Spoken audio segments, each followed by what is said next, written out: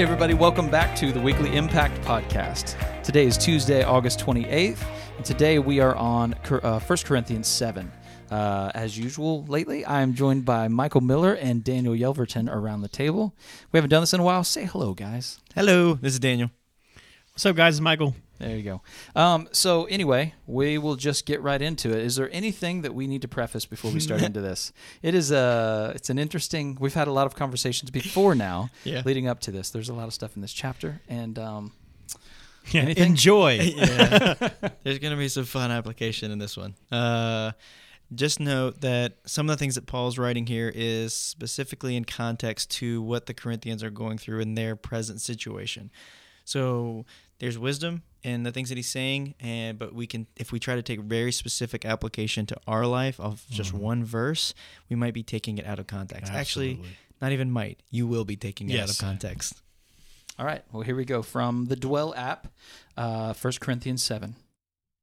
Now concerning the matters about which you wrote, it is good for a man not to have sexual relations with a woman. But because of the temptation to sexual immorality, each man should have his own wife, and each woman her own husband.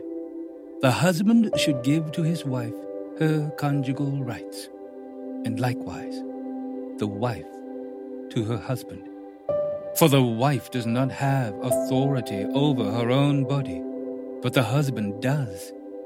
Likewise, the husband does not have authority over his own body, but the wife does.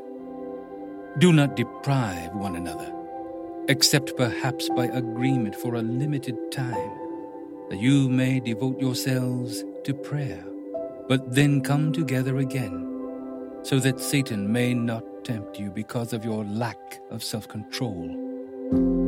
Now, as a concession, not a command, I say this. I wish that all were as I myself am, but each has his own gift from God, one of one kind and one of another. To the unmarried and the widows, I say, that it is good for them to remain single, as I am. But if they cannot exercise self-control, they should marry, for it is better to marry than to burn with passion. To the married I give this charge, not I, but the Lord. The wife should not separate from her husband, but if she does, she should remain unmarried or else be reconciled to her husband, and the husband should not divorce his wife. To the rest I say, I, not the Lord, that if any brother has a wife who is an unbeliever, and she consents to live with him, he should not divorce her. If any woman has a husband who is an unbeliever, and he consents to live with her, she should not divorce him. For the unbelieving husband is made holy because of his wife, and the unbelieving wife is made holy because of her husband. Otherwise, your children would be unclean, but as it is, they are holy.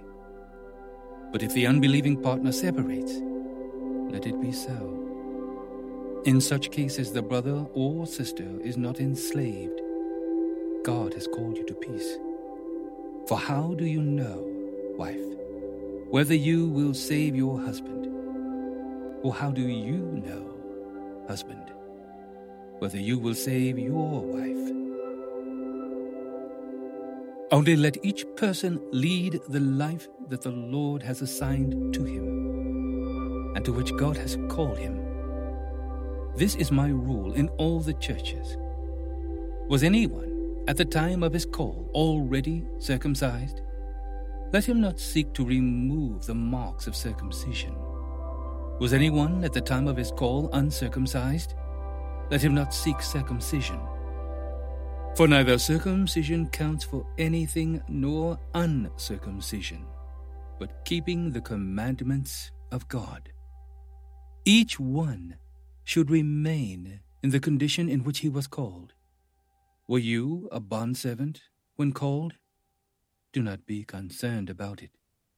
But if you can gain your freedom, avail yourself of the opportunity. For he who was called in the Lord as a bondservant is a freed man of the Lord. Likewise, he who was free when called is a bondservant of Christ. You are bought with a price. Do not become bondservants of men. So, brothers, in whatever condition each was called, there let him remain with God. Now, concerning the betrothed, I have no command from the Lord, but I give my judgment as one who by the Lord's mercy is trustworthy. I think that in view of the present distress, it is good for a person to remain as he is. Are you bound to a wife? Do not seek to be free. Are you free from a wife? Do not seek a wife. But if you do marry, you have not sinned. And if a betrothed woman marries, she has not sinned. Yet those who marry will have worldly troubles, and I would spare you that. This is what I mean, brothers. The appointed time has grown very short. From now on, let those who have wives live as though they had none, and those who mourn as though they were not mourning, and those who rejoice as though they were not rejoicing, and those who buy as though they had no goods, and those who deal with the world as though they had no dealings with it. For the present form of this world is passing away. I want you to be free from anxieties. The unmarried man is anxious about the things of the Lord, how to please the Lord. But the married man is anxious about worldly things, how to please his wife, and his interests are divided. And the unmarried or betrothed woman is anxious about the things of the Lord, how to be holy in body and spirit. But the married woman is anxious about worldly things, how to please her husband. I say this for your own benefit, not to lay any restraint upon you, but to promote good order and to secure your undivided devotion to the Lord. If anyone thinks that he is not behaving properly toward his betrothed, if his passions are strong, and it has to be, let him do as he wishes. Let them marry. It is no sin. But whoever is firmly established in his heart, being under no necessity, but having his desire under control, and has determined this in his heart, to keep her as his betrothed, he will do well. So then he who marries his betrothed does well, and he who refrains from marriage will do even better. A wife is bound to her husband as long as he lives. But if her husband dies, she is free to be married to whom she wishes, only in the Lord. Yet in my judgment, she is happier if she remains as she is. And I think that I, too, have the Spirit of God.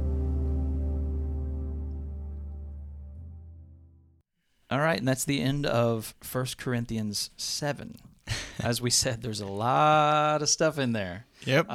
So we were discussing this may be a little bit longer podcast than normal. We're not sure exactly how we're going to handle it yet. We'll try to address everything, or if we just see if it. Well, there's one way to find out. Nice end. Yeah.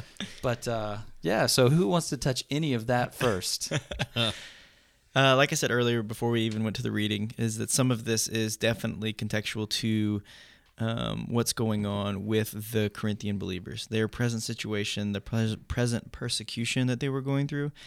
But there is wisdom. There's wisdom in some of the things that Paul is saying that is very applicable that to them, that is also applicable to us. And so I think there's a lot of stuff in this. A lot of it has to do with marriage, with singleness, with sex, premarital sex, after postmarital sex, I guess. Sex, I think. Yeah, okay. So after marriage sex. So know that some of this conversation is going to be heading that direction, and so just be pre-warned, I guess. But and then also it talks about, how to respond to the present situation that you're in when Jesus calls you, when you become a believer. And what should you do now going forward if you are in a marriage relationship and you become a follower of Christ? What should you do? If you're this one has they do go down a level of like a bondservant, which would be more of like someone that's in debt, and they are kind of they're basically working off their debt. We don't really have that kind of application per se.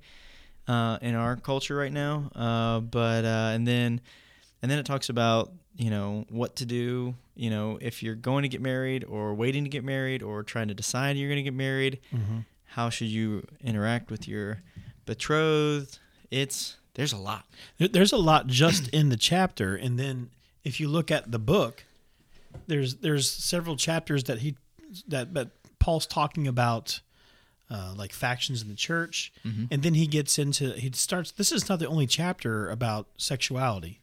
So the reason why I mentioned that is, as you talk about literary context, I want to talk just a smidge about like historical, context and cultural context as well. Keep in mind when people, and I've said this on probably 4 podcasts by now, but with the Corinthian people, to say someone was a Corinthian, that was like a slur. And back in the day, like to say someone was Corinthian, like that guy's a sinner, because there was so much sexual immorality in Corinth, and so these people were prostituting children from not the Christian church, but from pagan houses of worship. There was temple prostitution. So imagine that in church, and we talked earlier that. In the Catholic Church, we've had some issues recently with this, right? But everybody condemns it. Yeah. Everybody's like, this is bad. Yeah. Priests doing things to children's bad news.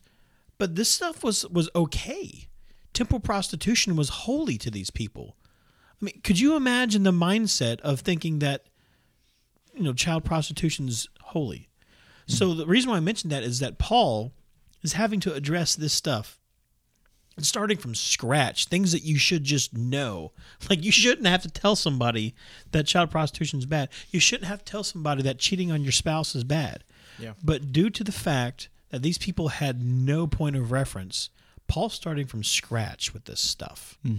So that's something to keep in mind, that we're going, basic level stuff with these people because they needed it. All right, so where do we want to start then? I think one thing that we'll start on a lighter note. Let's do that. Sure. So the very beginning of the chapter talks about that a man should have his own wife and a woman should have her own husband because of sexual temptation, and that a husband is supposed to give his wife her conjugal rights and the wife to her husband. So yes, basically the application is. You're supposed to have sex when you're married. So, I'm sure everybody's like, best podcast ever. Right. Yeah. But it is important that, because in some contexts and in relationships, and even not even just in marriage relationships, but sex can be used as a weapon. Yeah. And Paul was really saying, like, no, like, this is, you need to give this to your spouse. This is a requirement for oneness. And he does give kind of like an out for it, but it's only for a short period of time when you're devoting yourself to the Lord. So you're solely focused on the Lord. It's not like every time I come to bed, my wife's like, I just want to pray to the Lord, so that's not going to happen, kind of thing. So it's looking at the power of the unifying power of sex, and that it is important for a marriage relationship, for a healthy marriage relationship. And I believe that when we use it as a weapon and we use it as a manipulation tool, that we're really undermining our marriage, that we're really just destroying our marriage at its core. And what its core is supposed to be is unifying on all fronts, not just physically, but emotionally, relationally, even vision for your family. You want to be heading in the right direction because you guys are one. Yeah. And so if you do deprive yourself of that or pull away from that, it should only be for a very short time. And I think of the context of this as like if you're really struggling, like let's say you guys are in a tough place or you guys are arguing and it's not going to make sense that you guys are gonna come together in intimacy. Right. Then just like say, all right, we're gonna like cause a timeout for this. We need to really work through this issue, and then let's reconnect though. Let's break a priority to reconnect because that is so important for the health of the marriage and also for just to keep the temptation away, because we know sexual temptation is around. I mean,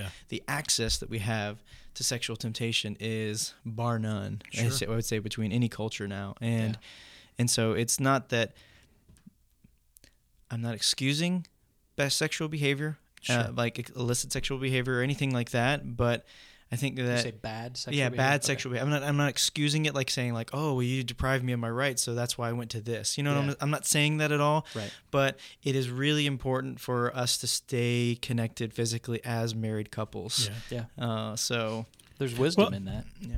Well, one thing I would throw out there, I'll be the woman's advocate for a minute, right? Because we don't have any women at the table, so I'll be the advocate. Daniel's not saying, and Paul's not saying that spousal rape's okay.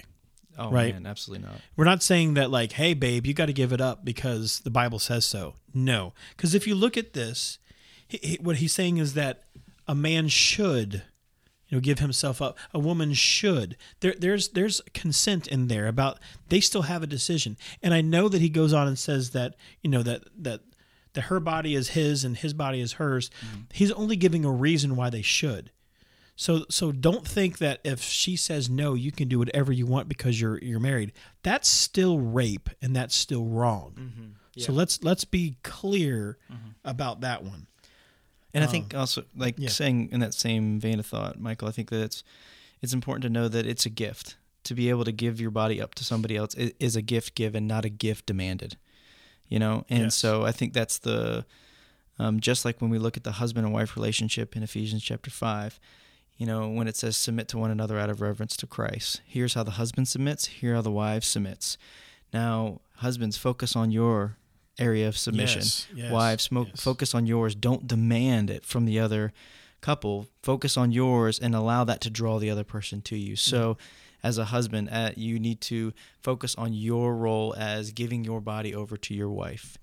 And just focus on that. Don't demand anything because that has nothing to do with Christ at all. Jesus never demanded relationship. He freely gave so that he would invite us into relationship.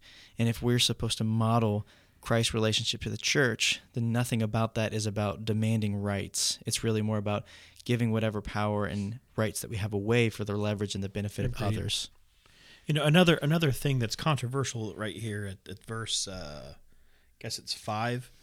And you mentioned it about the idea of like, okay, if you have like a prayer fast where you're basically not having sex for a period of time, that to come back together, and then Paul says something weird, right? About like, well, you don't want to be tempted by Satan because you're basically, let's put it in modern day English, right? If you're not having sex for a while, there's that drive and you want to have sex and there's temptation. Again, this is, woman's advocate, right? This is not an excuse for you to cheat on your wife. Yeah. Yeah, okay, maybe there's something going on and you haven't had sex in however long, months, I don't care. Maybe there's a physical problem. That's not an excuse for you to go have a girlfriend. Right. Yeah. Okay? I know this is hard, real talk, but I'm just saying, just because you're going to be tempted doesn't mean it's okay to follow through with that temptation. Right. And if you do that, that's not her fault. That's your fault. Mm-hmm. You did that, not her. Yeah, it's your choice. And you're responsible for those choices. And I think what's cool is that Paul says about devoting yourself to prayer in that process. And I think that is a very good application. If there is if there is an issue of intimacy in your marriage right now, don't demand, pray. Be on your knees praying for reconciliation with your spouse and work towards that reconciliation. And in the meantime, and in the waiting period, pray and continue to trust God with that process. But I mean, it's no excuse. There's no excuse in here to sin, and that's where this can get really. I was going to say hairy, but that would be really weird. That's where this can get really difficult. Is that you can see this, and you can see what your spouse is required of, and you can then think, well, I need to demand that of them, and Right. and that there's nothing about demanding in this. It is always if marriage is at its core a symbol. It's a symbol of Christ's love for the church. And so that can always go down to a core question of everything we do when we interact with our spouse. Am I responding in a Christ-like manner? If I am demanding, and if I am pushing, and if I am overpowering, that is not Christ-like in any form or fashion. Or if I'm seeking it from someone else instead of being devoted to my spouse, that is not Christ-like in any fashion. I got to throw something in here, Daniel, Go because for it. this is just an application for reading the Bible in general. Mm-hmm. Too often, we read scripture about what someone else should do, and then we say what they should do to me and how they should act. And then what we want to do is make them deal with the script. Well, the Bible says you have to do this, buddy, right? Yeah. No, the way we should read scripture is internalizing it. When we read, if you're a man and you're reading the scriptures, you should be looking about what you should do for your wife, not looking at what your wife owes you. Yeah. And if you're the wife, you should look at these things. What is Paul saying about my marriage and what I should do for my husband? Not so much what my husband should do for me. So let's.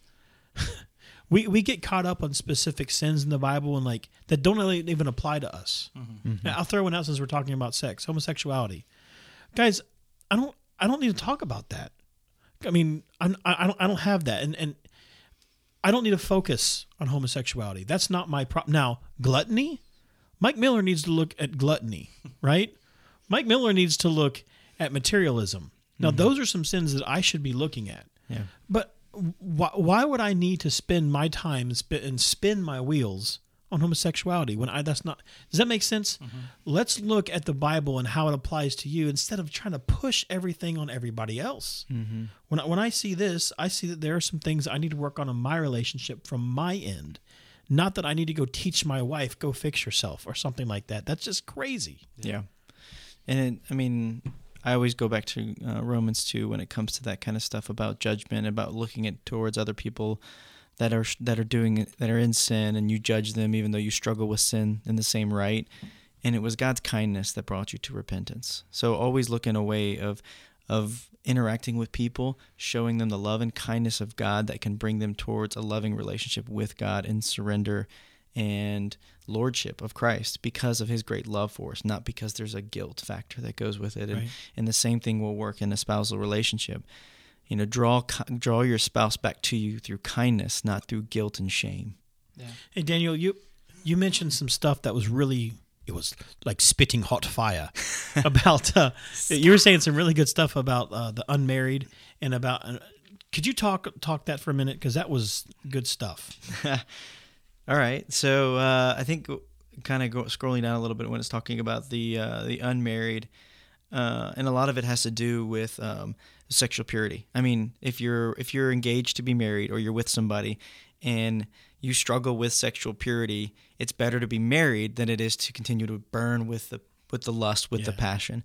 That's not really copacetic with our culture right now. I mean, and let's just call our culture for what it is. You know, the culture is, you know, you test drive it. You test drive it before you buy it. You know, you live with each other to see if you can work with each other before it works out. And that's a cultural thing that is not just outside the church. We know that, and that's, you know, that is what it is. But there's a lot of not only like a lot of times we'll look at the commands that God gives us and we'll think that he's kind of cramping our style and he's inhibiting our freedom.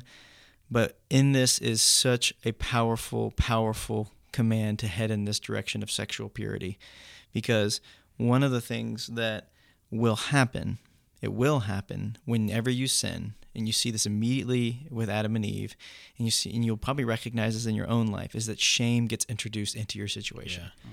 And shame attaches itself to the sin that you've committed.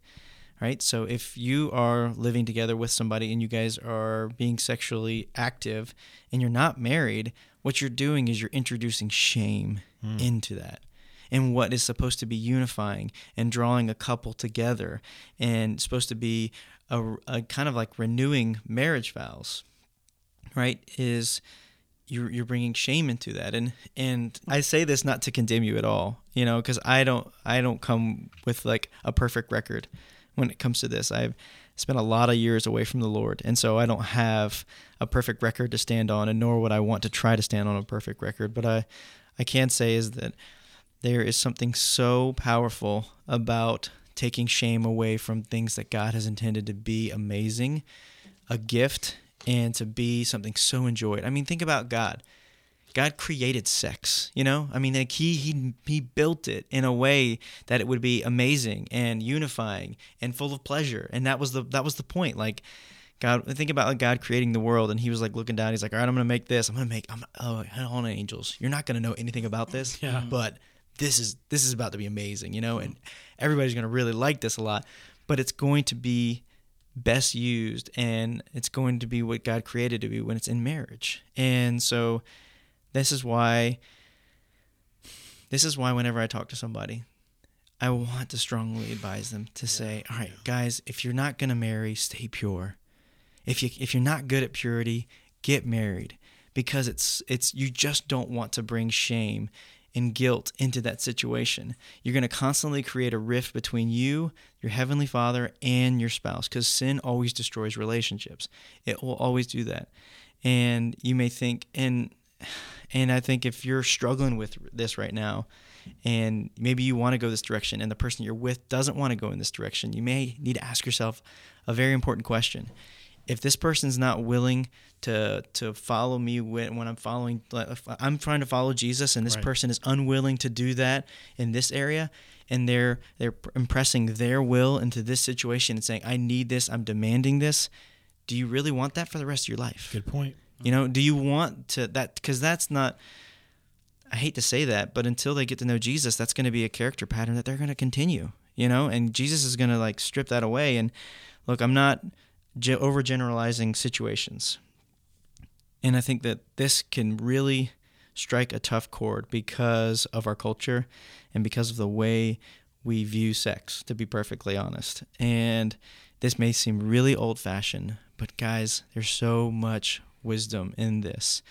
And so if this is where you're at, if you are unmarried and you're living together and you're having sex, really take this to heart. Really just see if this is going to be, and if you come to Elevation and that's your situation, we're going to love you. Right.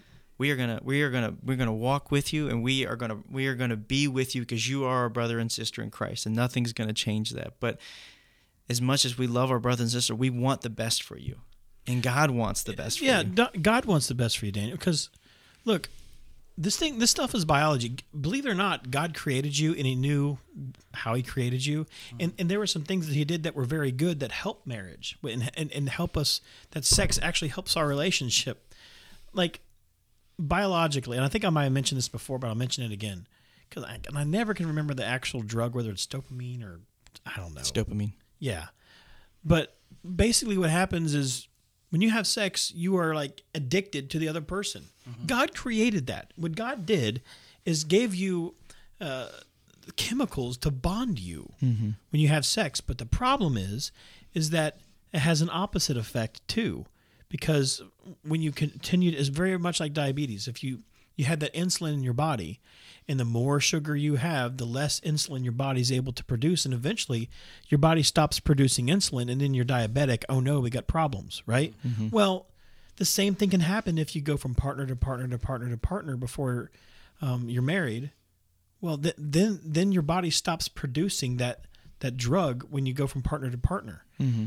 So you could be married and not have that, I hate to call it addiction, but not have that addiction to your partner, not to have that natural biology with your partner. And what we have found in studies is that the more partners that you have before you're married, the more likely you are to get divorced. I mean, it's science. This isn't not like hokey religion. This is no joke, biology and psychology. This is studied. This is research-driven and proven. Mm-hmm. The more partners that you have before marriage, the more likely you are to get divorced. This is fact. Yeah. This, as the saying goes, it's not practice that makes perfect when it comes to sex. It really isn't. And I've heard it said as like a piece of tape. a piece of tape has adhesive power, and if you put it onto your skin and you pull it off, it's still going to have some adhesive power. You're going to pull away some residue. You're going to pull some hair, some skin off my arm.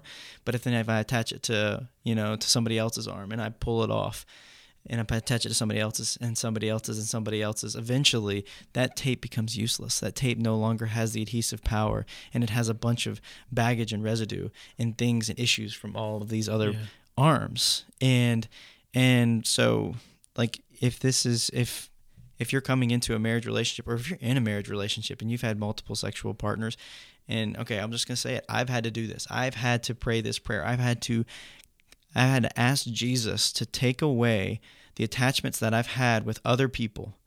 And I've had him I've done a prayer where I've just been like, Jesus, I ask for forgiveness, and I ask you to sever this relationship that I've had with other people, because I want to be completely one and completely whole with my wife. And I want to do exactly what you intended it for sex to be when it comes to marriage. And that's the beauty of it, is that Jesus makes things new.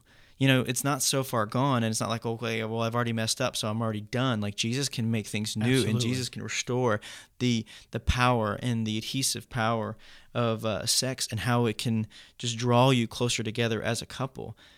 But just know that you're bringing stuff into a relationship. You're bringing baggage into a relationship, and you got to deal with it. You need to deal with it on a personal level, or it's just going to hinder your relationship. It's going to hinder your closeness and intimacy that you can have with your spouse by what you're bringing into your relationship. Yeah. Hey, Brent, so since we've kept poor Brent quiet in the corner over here, we beat him up. I'm just listening.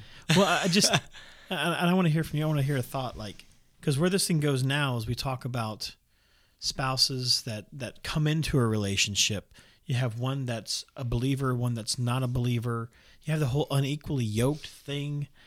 I mean, what is your take on this whole thing with what Paul says and this mess? Well, we'll let Brent deal with the mess, Yeah, thanks. Have fun with that one. No, I would say in my own relationship, my wife and I, when we first came together, we were people who grew up in church, but who both basically at the same time decided we're done with this stuff. Yeah. I've told this story many times. I actually just told it in a meeting yesterday. But we had an experience at a christening for my nephews, twin boys, and the christening was beautiful. But then the entire sermon was about give us your money and miracles will happen for you. Yeah. If you don't give us your money, miracles won't happen for you. So we just both were like, that was the straw that broke the camel's back for both of us. So and that was right when we first got together. So for almost a decade when we were together, we were not believers together. But by the grace of God, we both felt that call at the same time and came back to Christ together. We've experienced this journey together. Mm-hmm. So I can't speak out of it from personal experience, but I can speak out of it for someone that I know very well who is in a relationship with someone, married to someone who isn't a believer, and they are a believer. And I know that it's a struggle for them. Mm-hmm. It's something that they pray every day. We pray every day that this person will choose to become a believer, because it's almost like they have to straddle a fence every day. They have to have 1 foot in, 1 foot out. Yep. And they're raising their kids to believe in Christ, but then there's also a part of that dynamic where there's a reality in their life that someone doesn't believe in Christ that lives in the home with them, and it can just create a massive, massive rift, I guess you could say. Even if it's not a rift within your marriage, it's a rift within yourself that is, it's painful to deal with, and it's a struggle every day. Emotionally, it's difficult because you just want your whole family to believe this way and to live in this way, and it's just not that's not your reality yet. So, I thought it was actually, a lot of this stuff I hadn't really heard in depth before when we were going into Corinthians. And I just by chance, by something somebody said to me recently, I listened to all of 1st and 2nd Corinthians like 2 weeks ago and soaked a lot of this stuff in. Yeah. So it's pretty cool to be in it now and having this conversation again. Yeah. But to see how, it talks about how if you have children in this marriage, that they are holy, that they aren't born out of holiness because one of the parents isn't a believer. That kind of stuff was actually really soothing to me to hear, because I wasn't sure where all of that stood. Yeah. And I think that when you're looking at that holiness is a term that kind of means set apart. And I think that when to live as you're called, which is kind of that section right there. I guess it's right before that, like verse 12 all the way down.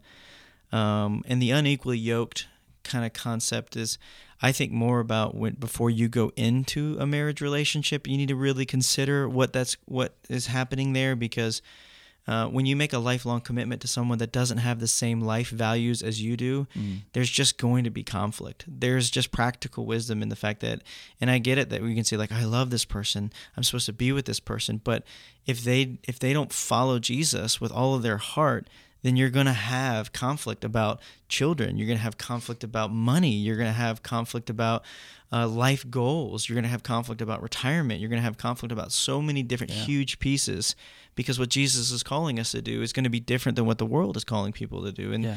But I think that what also Paul is saying here is that if you are in a marriage relationship and you come to know Jesus, this is not your opportunity to jump ship because your spouse is not a believer. If anything, that's when you dig in and you say, I'm going to commit to this person and hopefully be an example to them that will draw them to Jesus. So my parents, for example, my mom came to know Jesus when she was like in her early 30s, and she and they weren't believers at all. And then my dad didn't come to know Jesus until he was 40. Mm-hmm. And so there was a time and a period where my mom was with my dad, and he wasn't a believer and he wasn't living at all like Christ, but she was doing everything she could to model and to live out what it was like to be a follower of Jesus. And that brought my dad. And then now there's a legacy impact because of that. And so that's awesome. And I'm so thankful for that. And so I think what he's saying here is, when it comes to your like these big relationships, like marriage relationships, if you're married and you have come to know Jesus and your spouse doesn't know Jesus, like, man, like, love them, pray for them, stick with them. If they are willing to stick with you, he says, stick with them, because you might introduce Jesus to them. Yeah. And there's I can testify that has great ramifications for families down the road, because now I believe in Jesus, and now my family's being raised in a way that believes in Jesus because of that, that my mom sticking with my dad, even though he wasn't a believer and she was a believer. And so I think it's very important for us to know that this is a little bit different from the unequally yoked, because the unequally yoked is maybe a choice before you get into a relationship. Yeah. Make a wise decision when it comes to that. Make a decision because you know that you're going to be in different stages of life and you're going to have different things that you're going to focus on. But if you're currently in a relationship with somebody, and you believe and your spouse doesn't believe, stick. The command from Paul here is make it work, stick with them, and do everything you can to show them Christ. Yeah. Yeah. There's this guy, Dr. John Van Epp. He writes this book with a crazy title. I can't remember exactly. It's something like How Not to Fall in Love with a Jerk or something like that. But nice title. Yeah. But it's real. And he brings out this relation attachment model that he brings out a really good point. He says that, so this is good thought for singles, that you should know your partner first before you have a trust picture, and before you have what you think about them. Mm-hmm. And then you should have a good trust picture. Like, you should have a good thought of their character before you rely on them. And then after reliance comes commitment, and after commitment comes touch. So if you're a single and you're hearing this, and as Daniel talked about getting to know, if you're single, getting to know your spouse, or getting to know your boyfriend, girlfriend, or whatever, moving that direction. Yeah. That is so important, because you can't really move on to anything until you really get to know your partner. And if you are a Christian, that should saturate your entire life. Yeah. And if you're hooking up with someone who's not a Christian, you might have a problem. Like, your life is heading in one direction, their life is heading in a different direction. Obviously, I would suggest, and Paul suggests, don't do that. Mm-hmm. Right? And I think there's also a really good kind of rule of thumb when it comes to intimacy, levels of intimacy. Yeah. And I think you can really muddy the waters when you bring sexual intimacy into a marriage, into a relationship that's not marriage. So like, you're dating somebody and you're having sex. You are ramping up your intimacy so high of physical intimacy. So you are basically, you are being one with that person in a physical way, and God created it in a way that they would be one. But the commitment level is not the same as a marriage commitment level, right? Yes. And so think of commitment levels as bars on a graph. and you should always be whatever relationship is, emotionally, physically, you should stay at the same level of where you're supposed to be. Absolutely. In your relationship. If you're dating, keep it at a dating level when it comes to all of the Have the you bars read on this the graph. book? No. Is this the Because one you're this- talking about? I looked it up. It's by Dr. John Van Epp. Yes. It's How to Avoid Marrying a Jerk. Sure. Yeah. Because when you talk about the bar levels, like I teach a seminar that touches this. Yeah. And this you should this is like copyrighted. We better be careful. No. Because what you're talking about with the bar levels of commitment, that is he brings a chart.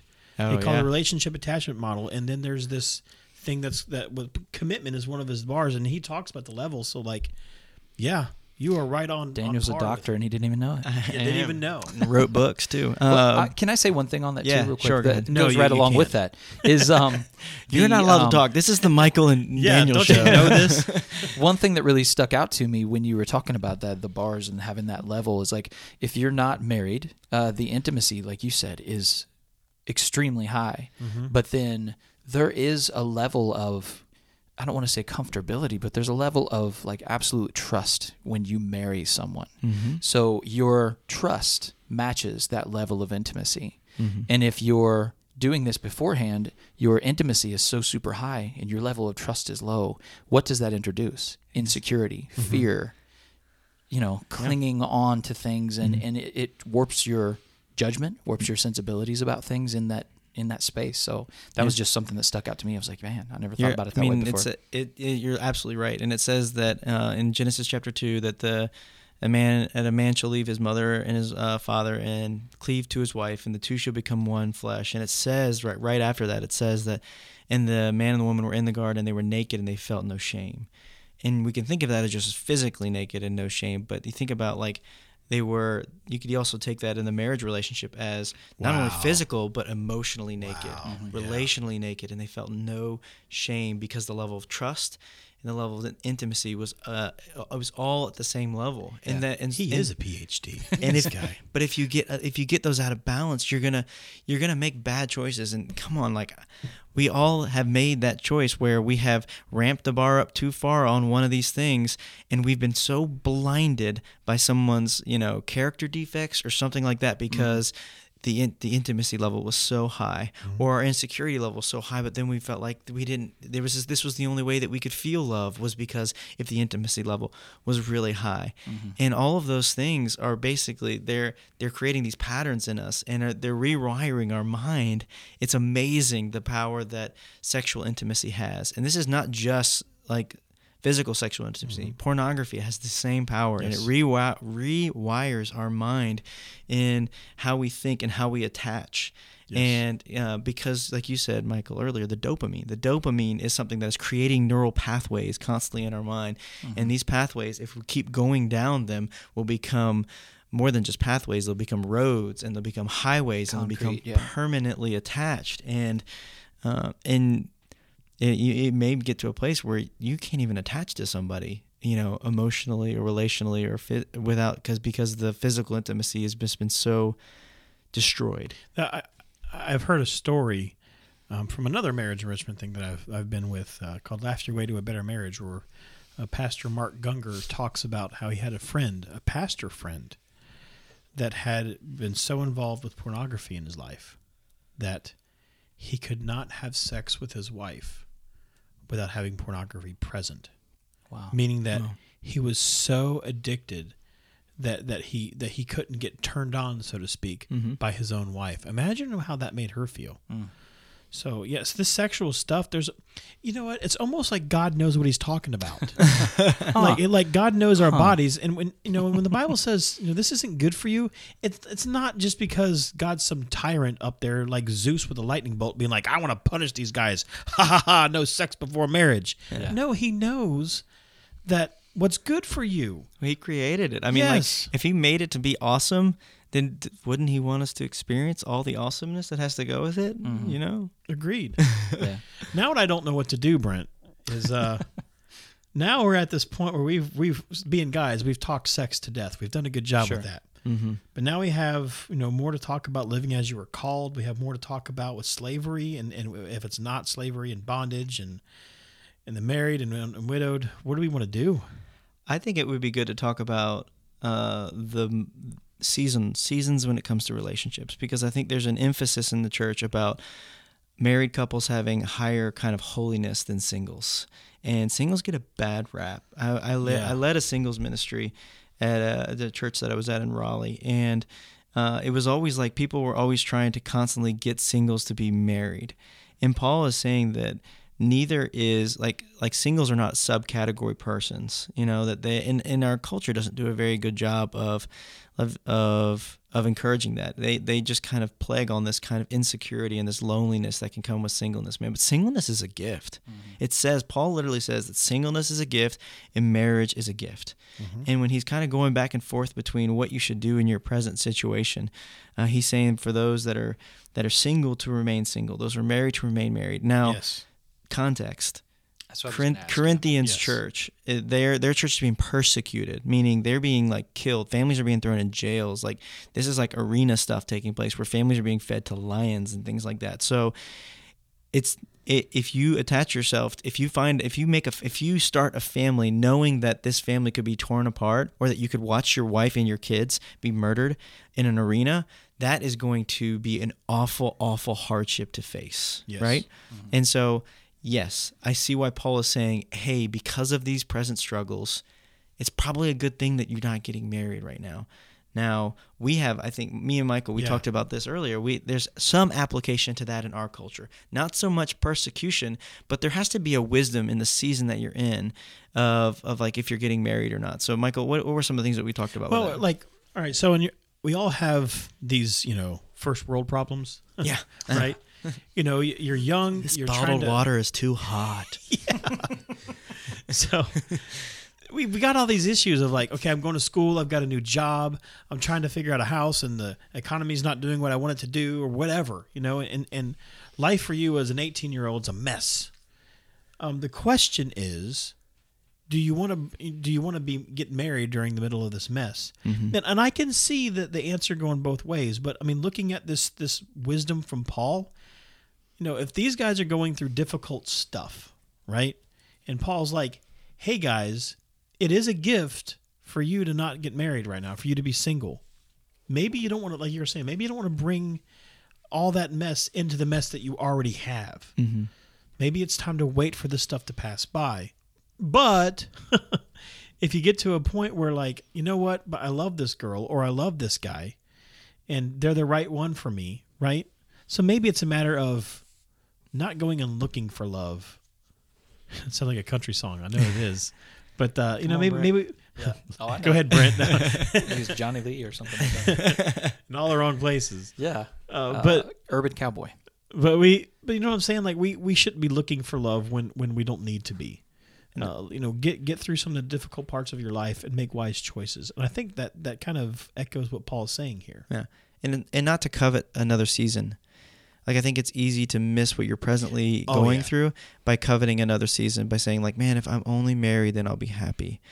And when I think about when I was single and I was going to church, I was leading 3 different types of ministries. I was leading a singles ministry, I was leading a men's group, and I was heavily involved in the kids ministry. And I had the ability to do that and work full-time, because I had the ability to do that because I was single and I had the ability and access to my time. And then because he's a beast.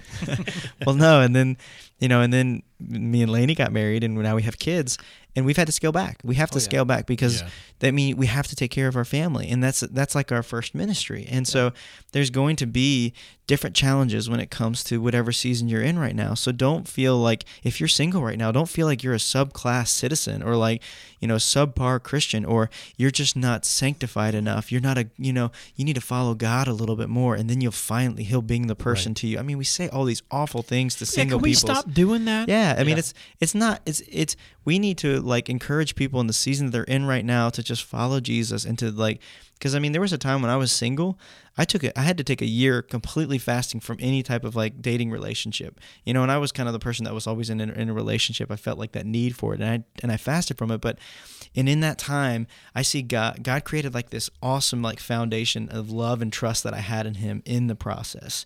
And yeah, it was hard, but I needed to take that. So I wasn't ready. Like this is me applying what Paul says, that I would not, you know, it's because of your present struggle, which means I had a lot of spiritual stuff that I had to deal with, my present struggle. It was good for me not to marry, because then I didn't bring a ton of that garbage, you know, and it was great. And that was like a present struggle that I had. And I was like, man, I was able to deal with that. And then I was able to then fully be, you know, Laney's and fully walk in that. And so I think that like I said, there's wisdom in this. This isn't like just take a scripture and then make this your mantra. Right. You know, this is, let's see what Paul is saying here when it comes to it. But I do agree, man. We need to love and encourage our single believers, man, and not have to play matchmaker, not think that like, because, you know, and not play on their loneliness. I mean, man, that is not like drawing them to Jesus at all. If anything, it's making you idolize marriage, and that's going to cause problems down the road because you're going to be hoping that person's going to fulfill you, and that's never a good thing because you're going to crush your spouse over the weight of that expectation. And another thing with that, Daniel, is man, children. We do the same thing with couples that don't have kids. Yeah. We have, you know, having kids shouldn't just be an expectation. Mm-hmm. And we make it an expectation. When are you going to have kids? When are you going to have kids? Stop it. Having kids is a decision. Mm-hmm. I mean, all of us that have kids know how much of a responsibility it is. Shouldn't that something that changes every single aspect of your life? I don't know. Shouldn't it be a decision instead of just an expectation? Yeah, and not be a pressure. Yeah, and also you don't know their situation. Like, and that can be such an insensitive comment to somebody that is really struggling with getting pregnant. And, you know, that's a real deal, and that's a real struggle. And so I think I don't know, sometimes we can assume that the season that we're in right now is the best season, and to place that on somebody else is basically to point them away from God and to have them covet and envy a different season. And man, that does nothing for them except bring them to despair. And we just need to stop that. Yeah. I have a friend who's in that situation that she's in her 30s and she can't, and she doesn't want to come. She's from Blanchester, and she doesn't want to even come to this church because I've invited her. She doesn't want to come to Blanchester. She doesn't want to go like to see my kids play soccer or whatever, because she knows that people are going to ask her that question. So she would rather avoid the entire town and avoid people that she knew and loved as a kid, because she doesn't want, because it hurts her every time someone says, "Hey, how are you doing? Are you married? Do you have kids? How many kids do you have? What grade are they?" No, I don't have kids. I can't have kids. Mm-hmm. Like, that's devastating for people, and we just say it without even thinking. I know.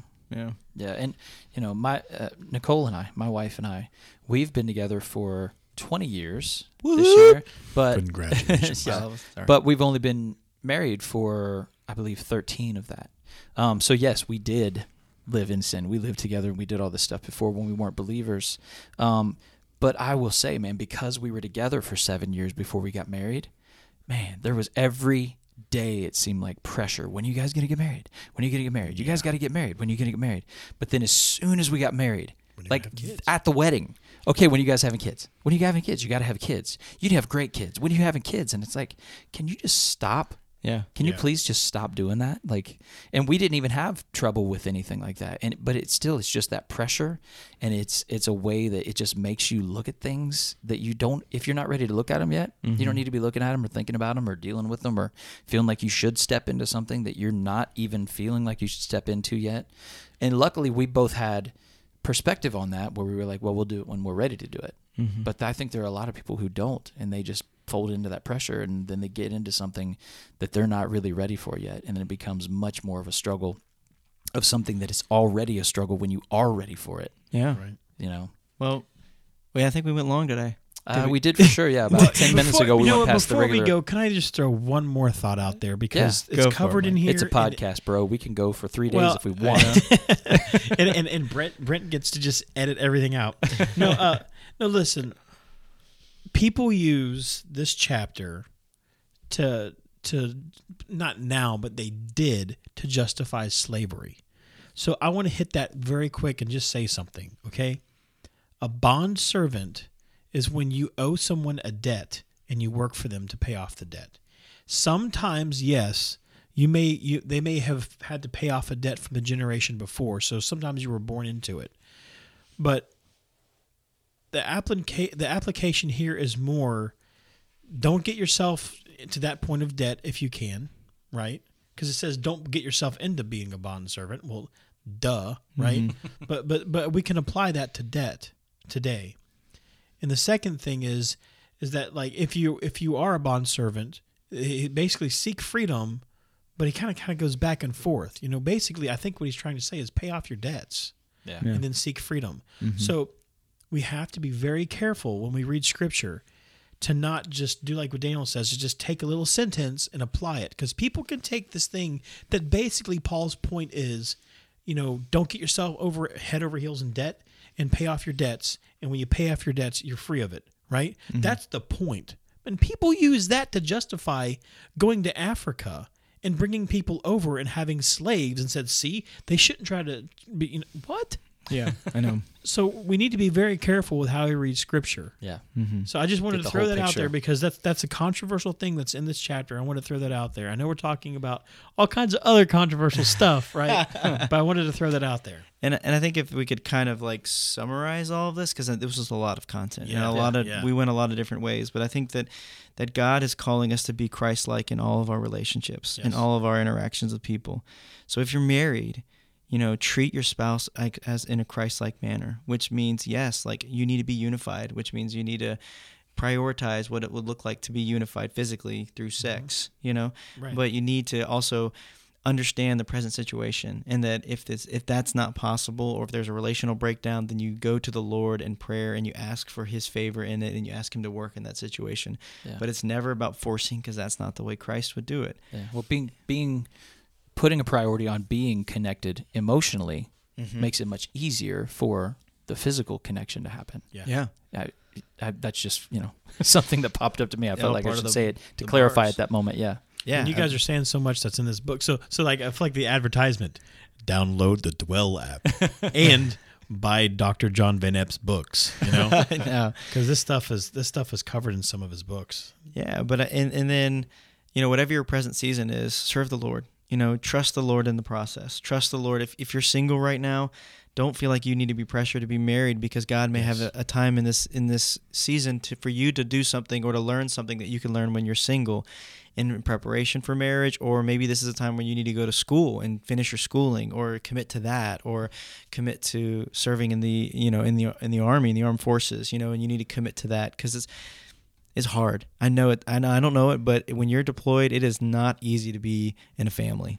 But I just know from just talking to brothers and sisters of mine, you know, so there's wisdom in waiting for, you know, for that season to come, and waiting as God prepares you for that season. But yeah, and all of this, I think really the way we could kind of summarize this is that always look to be Christ in your relationships, in the way you interact with your people that you're dating with. You know, the people that you're talking to in your church community that are married, that don't have kids, that are single, that are married with kids. You know, I mean, it's not about putting pressure on different seasons or elevating one season above the other or one relational status over the other. We are all brothers and sisters in Christ, and we can point each other to Jesus by the way we encourage each other and by the way we pour into and love each other. And so I think that really that's what Paul is trying to get at here, and he's giving specific application and things that we can really draw from.